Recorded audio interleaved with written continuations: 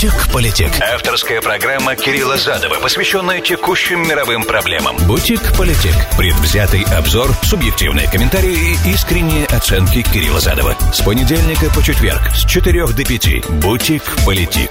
Сказал, как обрезал. Приветствую, друзья, с вами Кирилл Задов. Это Politic. Сегодня 3 мая, год 2021. Понедельник. Сегодняшнюю программу построим по следующему принципу. Пытался убедиться, 3 или сегодня число, и оказалось, что да. Начнем с неприятных вещей. У меня еще не было своего эфира. Politic не выходил в эфир с четверга, а трагедия страшная в Израиле произошла в четверг. Поэтому я позволю себе высказать некоторые мысли по этому поводу. А потом перейдем к международной адженде, уже более такой, совсем международной. Поговорим о подходе нашей администрации к северокорейскому вопросу. Наконец-то он стал понятен. Вот Джен Псаки его озвучила, и тоже некоторые комментарии здесь уместны, на мой взгляд. И о начавшейся сегодня в Лондоне встреча с министром иностранных дел стран-членов группы Большой Семерки. Вот какие перед ними стоят вопросы. По крайней мере, адженда, которую они объявили сами, они хотят обсуждать. Вот, и об этом поговорим, я думаю, это заполнит весь наш эфир сегодня. Попробую завтра связаться с Давидом Ройтманом, поговорить с ним, в общем, об израильской ситуации, потому как там много разного развития есть, и касающихся палестинских выборов, и терроризма, и так далее, и так далее. В общем и целом, мне есть о чем говорить, поэтому нужно связаться, попробую эту неделю, очень надеюсь, на завтрашний день. Вот такой план на сегодня и на завтра. Напоминаю, что вы можете мне писать 347-460. 0877, это смс-портал прямого эфира. Для всех, кто в прямом эфире меня слушает, не кроме Филадельфии, Application iHeart, Application Русское радио везде в нации, и все остальные. Ищите меня в Facebook и Твиттере, задавайте ваши вопросы там, потому что это запись. Вот, если вы смотрите меня на YouTube или слушайте нас SoundCloud в любой точке земного шара, это запись. Politic. Сказал, как обрезал. Politic. Сказал, как обрезал. Последний раз я был в Израиле в канун праздника Суккот 2019 года. Не в канун, а в сам праздник. Я вылетел отсюда в Холь-а-Моэд и в промежуточные дни прилетел в Израиль за день до начала шаббата. И впервые в жизни решил пойти к стене в пятницу. Это была пятница, суббота Суккота. Это достаточно большой. Понимаете, 19-й год-то последнее время до пандемии, когда Израиль был полностью открыт. И последний праздник, я имею в виду, в цикле. И огромное количество туристов, в принципе, и очень много, конечно, американцев, Иерусалим. Я остановился в центре города, и движение в сторону Котеля занимало, по идее, при нормальном, спокойном шаге должно было занять у меня 15 минут до стены плача, до западной стены, от того места, где я был. Я был чуть вне старого города, но недалеко от Явских ворот. Для тех, кто знает, как Иерусалим, кто представляет себе карту Иерусалима, понимает, о чем я говорю. Короче, мы вышли и пошли пешком в небольшой компании, пошли с нашими сидурами, молитвенниками в руках, пошли в сторону стены, в сторону старого города. С момента Явских ворот, так как это я первый раз еще раз был, да, в пятницу Суккота, перед непосредственно шаббатом, и я не мог себе даже представить, какое количество людей захочет пойти помолиться у стены. Хочу сказать, для тех, кто не знает и никогда не ходил в старом городе от Явских ворот к стене, некоторые моменты очень узкие. Проходы через арабский рынок, особенно по Виа-Долороса, вот проход там. Это очень узкие улицы, на самом деле, которые, мало того, что они сами по себе не широкие, узкие улицы, они еще и...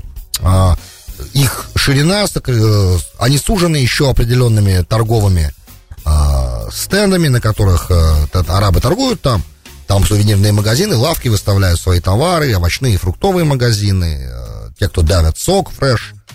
Короче, обычный такой арабский базар идет. Да, и вы проходите среди этого арабского базара. И плотность, чем ближе ты к Явским воротам уже подходил, то есть, да, вот ты прошел Явские ворота, плотность была очень высокая, то есть реально идти было сложно. Но это все еще было ничего до того момента, пока мы не вышли практически на последний отрезок, расстояние небольшое, перед тем, как мы стали подходить к КПП, где проверяют, нет ли оружия, где security, да, перед непосредственно входом к площади стены. И вот там я оказался де-факто зажатым, достаточно, как все оказались зажаты, не только я, фактически не двигалась толпа, да, время как бы подходило уже к молитве, и вот эта толпа, которая шла, она, все стояли так, что некуда было реально, пошевелиться вообще было невозможно, то есть нужно было стоять и ждать, когда хотя бы немножечко это удастся, между стенами зажатые люди в большом достаточном количестве, просто мы стояли и ждали. В этот момент праздничное настроение у меня сменилось достаточно серьезным ощущением страха, потому что я представил себе, что если вдруг сейчас, не дай бог, что-то может произойти, ну, допустим, кто-то из окна,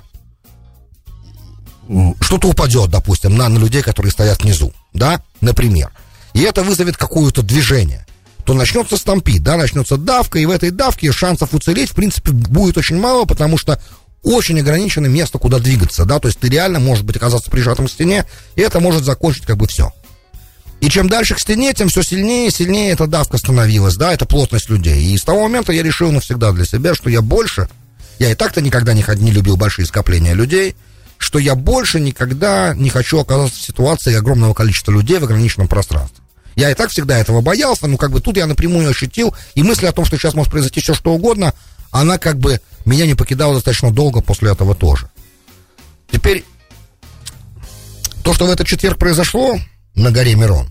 Гора Мерон — это место, где похоронен Раби Шимон бар Йохай, который является автором книги Зоар, и который главный труд, на котором основывается тайная часть Торы Каббала, и смерть его знаменует, в принципе, окончание траурного периода в нашем народе, и этот траурный период, он был связан с гибелью 24 тысяч учеников Раби Акивы, они погибли по разным версиям от разных вещей, но именно в это время, от Песаха до Шавуота, в первые 33 дня от Песаха как бы до Шавуота, вот это время они погибали, в 33 дня они перестали погибать. И в этот день ушел из жизни Раби Шимон бар Йохай, и он, когда перед уходом, он завещал, что этот день должен праздноваться, как день его смерти должен праздноваться, потому что это для него великий день, как известно, как царь Соломон говорил, что день смерти важнее дня рождения, да, и это как бы вот олицетворение этого правила, потому что он уходил, он знал, что он идет в лучший из миров, и что это был на самом деле праздник его жизни, да, такой уход. И традиционно это считался праздником костров, каббалистический праздник с большими тайнами. Сейчас не суть этой программы как бы обозначить причины, по которым евреи радуются в этот день, жгут костры, танцуют, это праздник, большой радости праздник. Плюс для Израиля в этот день, конечно, это был первый такой праздник, в котором, по идее, почти все ограничения, так как все-таки 75% населения страны вакцинировано, кто-то 2 уже вакцинами, кто 2 шатами, кто-то одним, но как бы с пандемией справились вроде бы, да, по крайней мере, на сегодняшний день такая ситуация. И это вдвойне было радостно. И на гору Мерон, в принципе, бывали годы, когда на гору Мерон в Lag BaOmer в этот праздник собиралось до 300 тысяч человек, бывало и такое.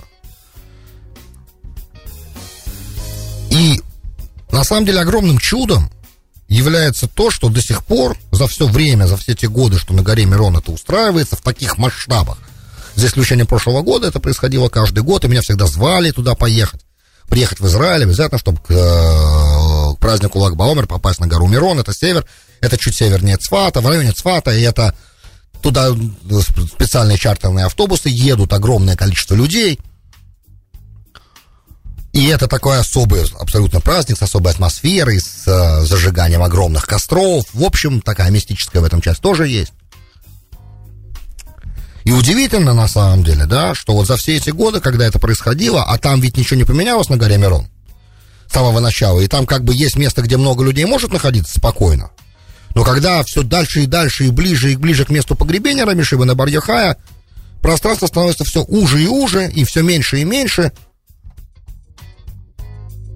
И с одной стороны там стена, с другой стороны железное ограждение, очень узкий проход, и в этот узкий проход бывало, я там не был ни разу, поэтому все, что я рассказываю вам, это с рассказов очевидцев, которые там бывали. В какой-то момент там может вот в этом проходе до 10 тысяч человек оказаться. Потому что и люди продолжают напирать, и идут после того, как костры горят, как бы основная часть момента прошла, теперь люди хотят подойти и поклониться непосредственно могиле, да, и вот этот момент... зажечь там свечи у могилы, пройти, сколько возможно близко. И это очень опасный момент. И то, что до сих пор за все эти годы ни разу ничего там не происходило подобного тому, что произошло в этот четверг, это чудо на самом деле великое. То есть сам по себе факт того, что такое огромное количество людей располагается в таком сжатом пространстве, в небольшом, это само по себе опасная вещь. И то, что до сих пор этого не было, это уже само по себе чудо. Теперь, то, что произошло, погибли 45 человек, и было больше сотни раненых. По некоторым данным, больше 150 человек раненых. Среди погибших дети, среди погибших огромное количество больших раввинов, задавленных насмерть фактически. Среди погибших 5 американцев.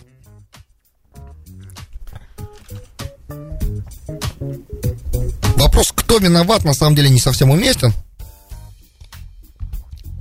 Конкретно никто не виноват. Вот конкретно взять человека и сказать, посмотреть на имена людей, да, которые, в принципе, должны были за все отвечать, за проведение этого праздника.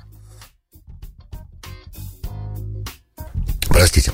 И сказать, что кто-то из них виноват, этого нельзя сделать, потому что, понимаете, когда за что-то отвечают все, значит, не отвечает никто. По свидетельствам очевидцев, в этот раз гора Мерон была полностью открыта. Любой человек мог приехать. И это в момент, когда некоторые антипандемические ограничения все еще действуют.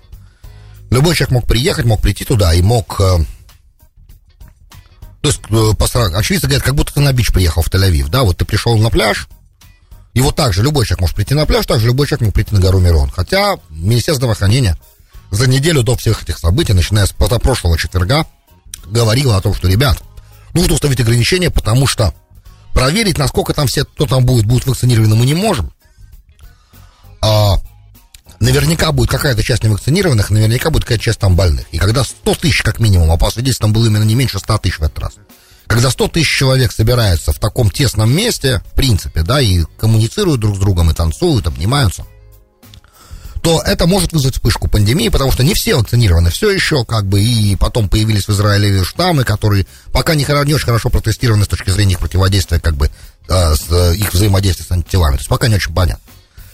Но даже не в этом дело. Министерство здравоохранения пыталось заставить полицию установить какие-то пределы и возможные ограничения. Полиция не могла этого сделать. Так что полиция не могла проверить, все ли вакцинированные посещают. Никто не проверял зеленых паспортов, то есть как бы свидетельство документов о вакцинации тоже никто не проверял.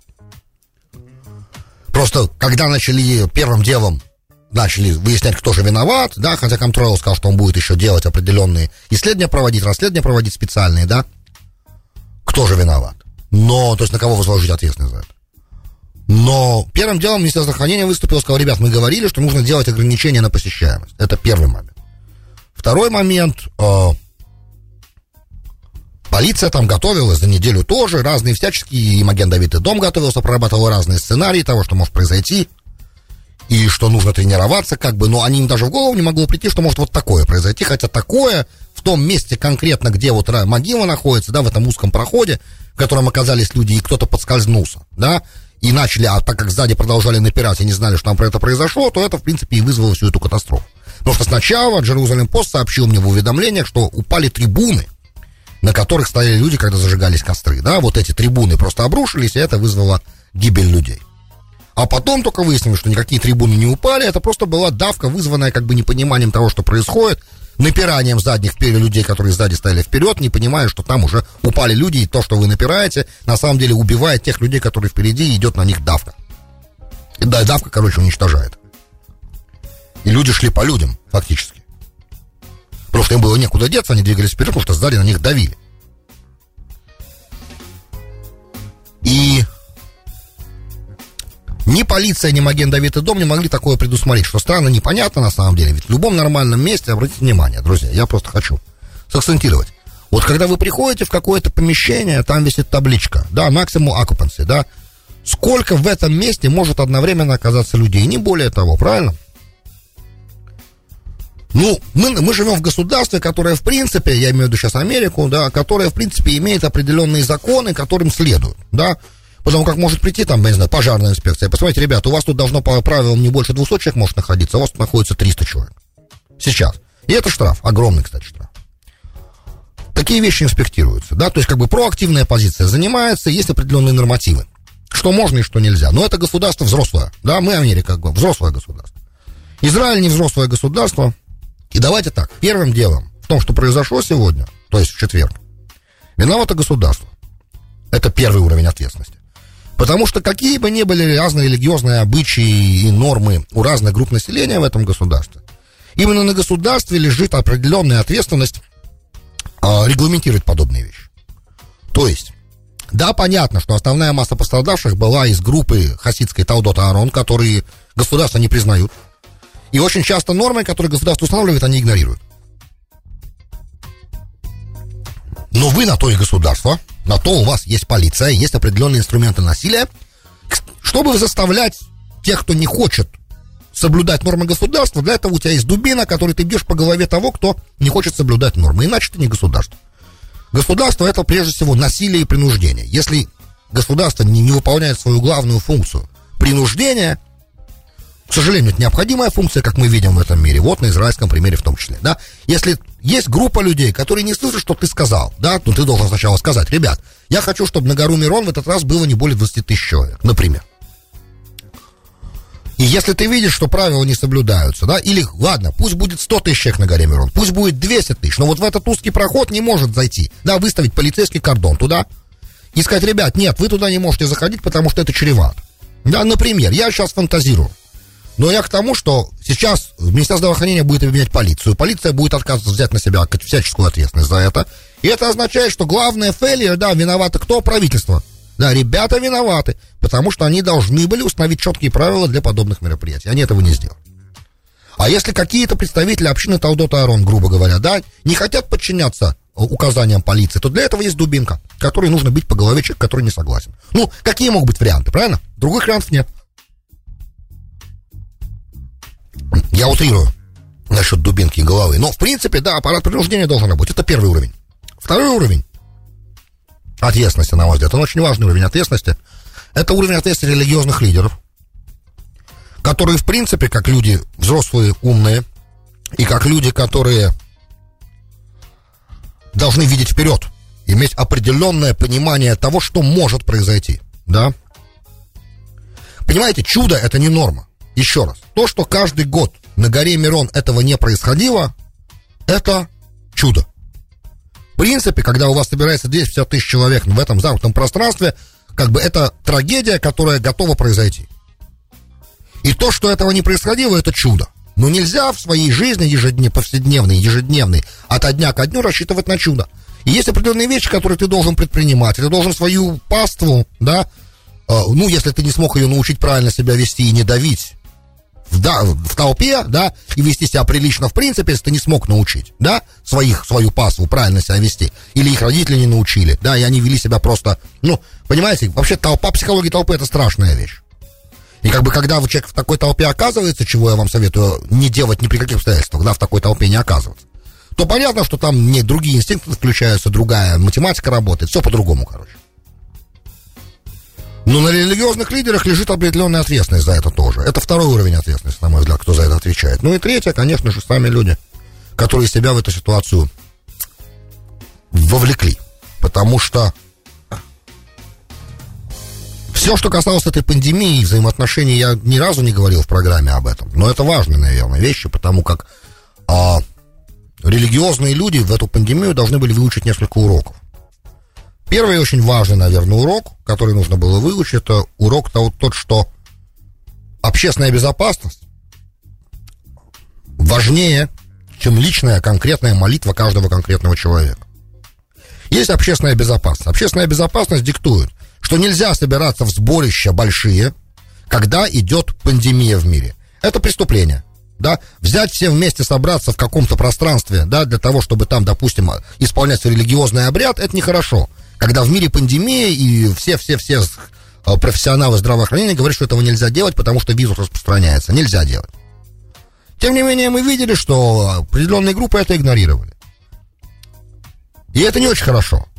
Особенно, когда это делают представители некоторых религиозных групп. Практически всех. И я знаю, что христиане это делали, и евреи это делали, мусульмане это делали, разные религиозные группы так себя вели. Это неправильно. Потому что если есть общественная угроза общественной безопасности, каждый должен ее воспринимать как личную ответственность. И в ситуации, когда вы понимаете, что только что, вот буквально только что какие-то ограничения начинают сниматься, вот так вот всей толпой ехать для того, чтобы там какие-то ритуалы проводить и не понимать, что это сопряжено с определенными моментами, я уже не говорю о непосредственном моменте давки, и не понимать того, что, в принципе, может произойти, когда такое количество людей в таком количестве пространстве находится, это уже тоже определенный уровень личной ответственности людей. Поэтому 3 этих уровня ответственности, они все есть здесь, никто этого у нас не может забрать, никакого варианта от этого кошмара и того, что он меня сейчас преследует ежедневно, мысли об этом в основном, да, нет от этого спасения никакого. Но мы должны знать, по крайней мере, на будущее, на какие вещи мы должны обращать внимание, на что мы должны смотреть, и что должно ставиться во главу угла, когда стоит вопрос как бы жизни и смерти людей. Что должно ставиться во главу угла? Ну, это мои как бы мысли. Это то, что мне кажется правильно было бы сейчас, да, понимать. С другой стороны, опять же, до этого каждый год это происходило, ничего не было, а вот в этот год это произошло вот так. И это страшно, и сердце мое, и мысли мои с семьями тех, кого больше нет. Я очень надеюсь, что мы сможем каким-то образом этот урок усвоить. К сожалению, страшный урок, который, останется с нами навсегда. Ну и достаточно, наверное, на сегодня об этом. Я думаю, что с Давидом Ройсманом мы еще какие-то детали всего этого обсудим завтра. Но, в принципе, честно говоря, больше бы не хотелось этого касаться. Единственное, что... И реально не нужно, наверное, чтобы оказался виноват, чтобы они определили каких-то конкретных людей, которые в этом виноваты. Нет конкретных людей. Виновата система. Проскочит, все будет нормально, ничего страшного. Бардак, понимаете? Когда у тебя государство, бардак. Виноват Нетаньяху, 100% виноват Нетаньяху тоже. Понимаете, вот это отношение государства и религии, оно должно быть пересмотрено. Государство обязано заботиться о жизни и безопасности своих граждан. Если любой религиозный авторитет начинает вступать в конфликт с государством относительно того, как правильно обеспечить безопасность своих граждан, государство обязано принуждать. Иначе этого государства нет. Виновато прежде всего правительство. Это нужно четко понимать в этой ситуации. Оно обязано enforce rules. Это задача государственного аппарата. Соответственно, проблема в голове. Кабинет министров. Но это не Нетаньяху лично. Это этих людей ответственность. В любом случае, они отвечают за своих граждан. Они представляют государство. Их задача решать вопросы. Их задача обеспечить все, что нужно обеспечить. И то, что не было этих норм, и даже если попытки такие когда-то были где-то, да, это во всем проявляется.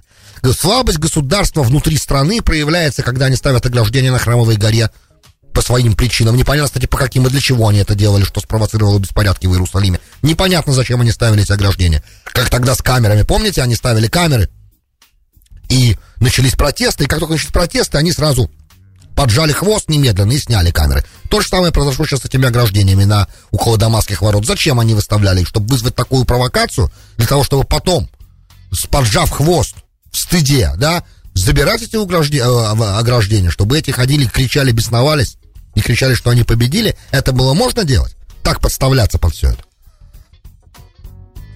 Слабое государство. Очень большая проблема. Оно может очень в военном отношении сильное.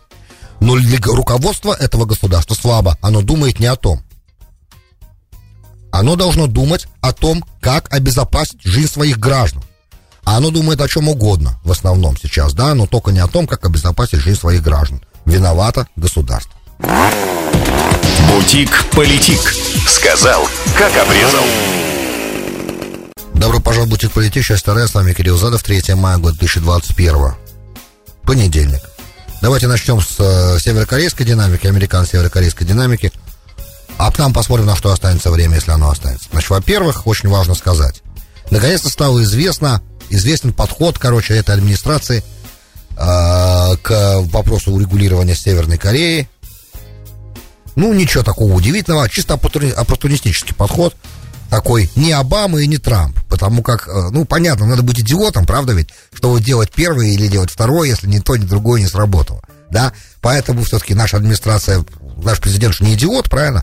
Если то не сработало, это не сработало, то правильно пойти по среднему пути. Так именно примерно, что это сформулировал Джен Псак и сказал, что это не будет, это будет какая-то средняя дорожка между то, что называлось strategic patience by Barack Obama. Strategic patience meaning don't do anything, да? Вот. И такой Big Bang approach, да, такой подход, большой сделки, который Трамп пытался прокрутить, который тоже оказался бесполезен. Причем оказался бесполезен только по одной простой причине. по причине того, что вот кавалерийский наскок в Северной Корее не мог сработать по определению. Потому что для того, чтобы срабатывал кавалерийский наскок, требуется выстраивание годами доверия между сторонами сначала. Да, то есть сначала, прежде всего, стороны должны друг другу доверять. И опять же, по той же самой причине, которая всегда, как бы, как дамоклов меч, висит над всяческими любыми переговорами с Северной Кореей о денуклеаризации. Да, какой это дамоклов меч? Очень простой меч. Мы всегда это произносим. Всегда. Во всех программах про Северную Корею у меня вы найдете, что самая главная проблема. Что самая главная проблема? Мы никак не можем гарантировать безопасность режиму после того, как он откажется от ядерного оружия. Более того, что мы не можем это никак делать, мы еще и предыдущими своими актами в разных частях земного шара показывали, что как только режим отказывается от ядерного оружия, да, полностью, вот, то тогда он реально становится, подвергает сам себя огромной опасности, и лидер такого режима рискует собственной жизнью, и даже наш тогдашний помощник по нацбезопасности Джон Болтон сказал, что на самом деле Ким Чен Ын должен учиться у Каддафи.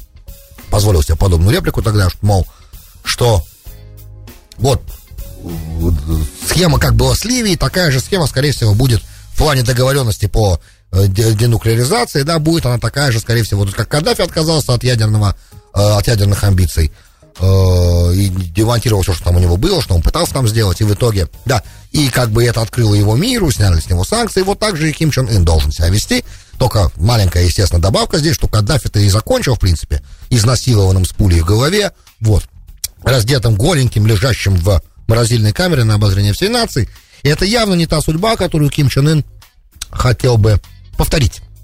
Поэтому тот момент, эти реплики все насчет того, что как Каддафи, да, надо ввести себя Ким Чен Ыну, но они были провокацией. Это то, что в тот момент я вам сказал.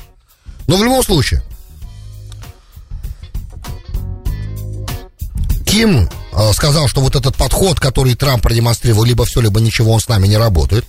Совсем никак, и поэтому ребята во время последних переговоров с Стокгольмом стали и ушли, не стали даже разговаривать. Не о чем больше говорить, как бы. Потому что с нами работает только постепенно. Да, сначала выстраивается доверие. Мы сначала можем отказаться вот от конкретных шагов, таких-то, вы должны снять такие-то санкции. Этот вариант подходит. Доверие выстроилось, да, первый вариант сработал, мы теперь можем вам дальше доверять, теперь давайте перейдем к следующему этапу. Значит, мы готовы демонтировать вот это, а вы снимаете вот этот уровень санкций. Трамп от этого отказывался, что я считаю серьезнейшая ошибка на самом деле его.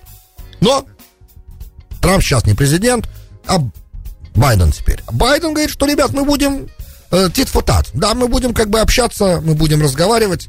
Вот, мы сейчас оцениваем все. 21 мая, если не ошибаюсь, 21 Му Чжэ Ин, президент Южной Кореи, прилетает в Вашингтон. И будет большая встреча, будет разговор. Естественно, каким образом реанимировать американо-северокорейский диалог, будет там вопрос подниматься.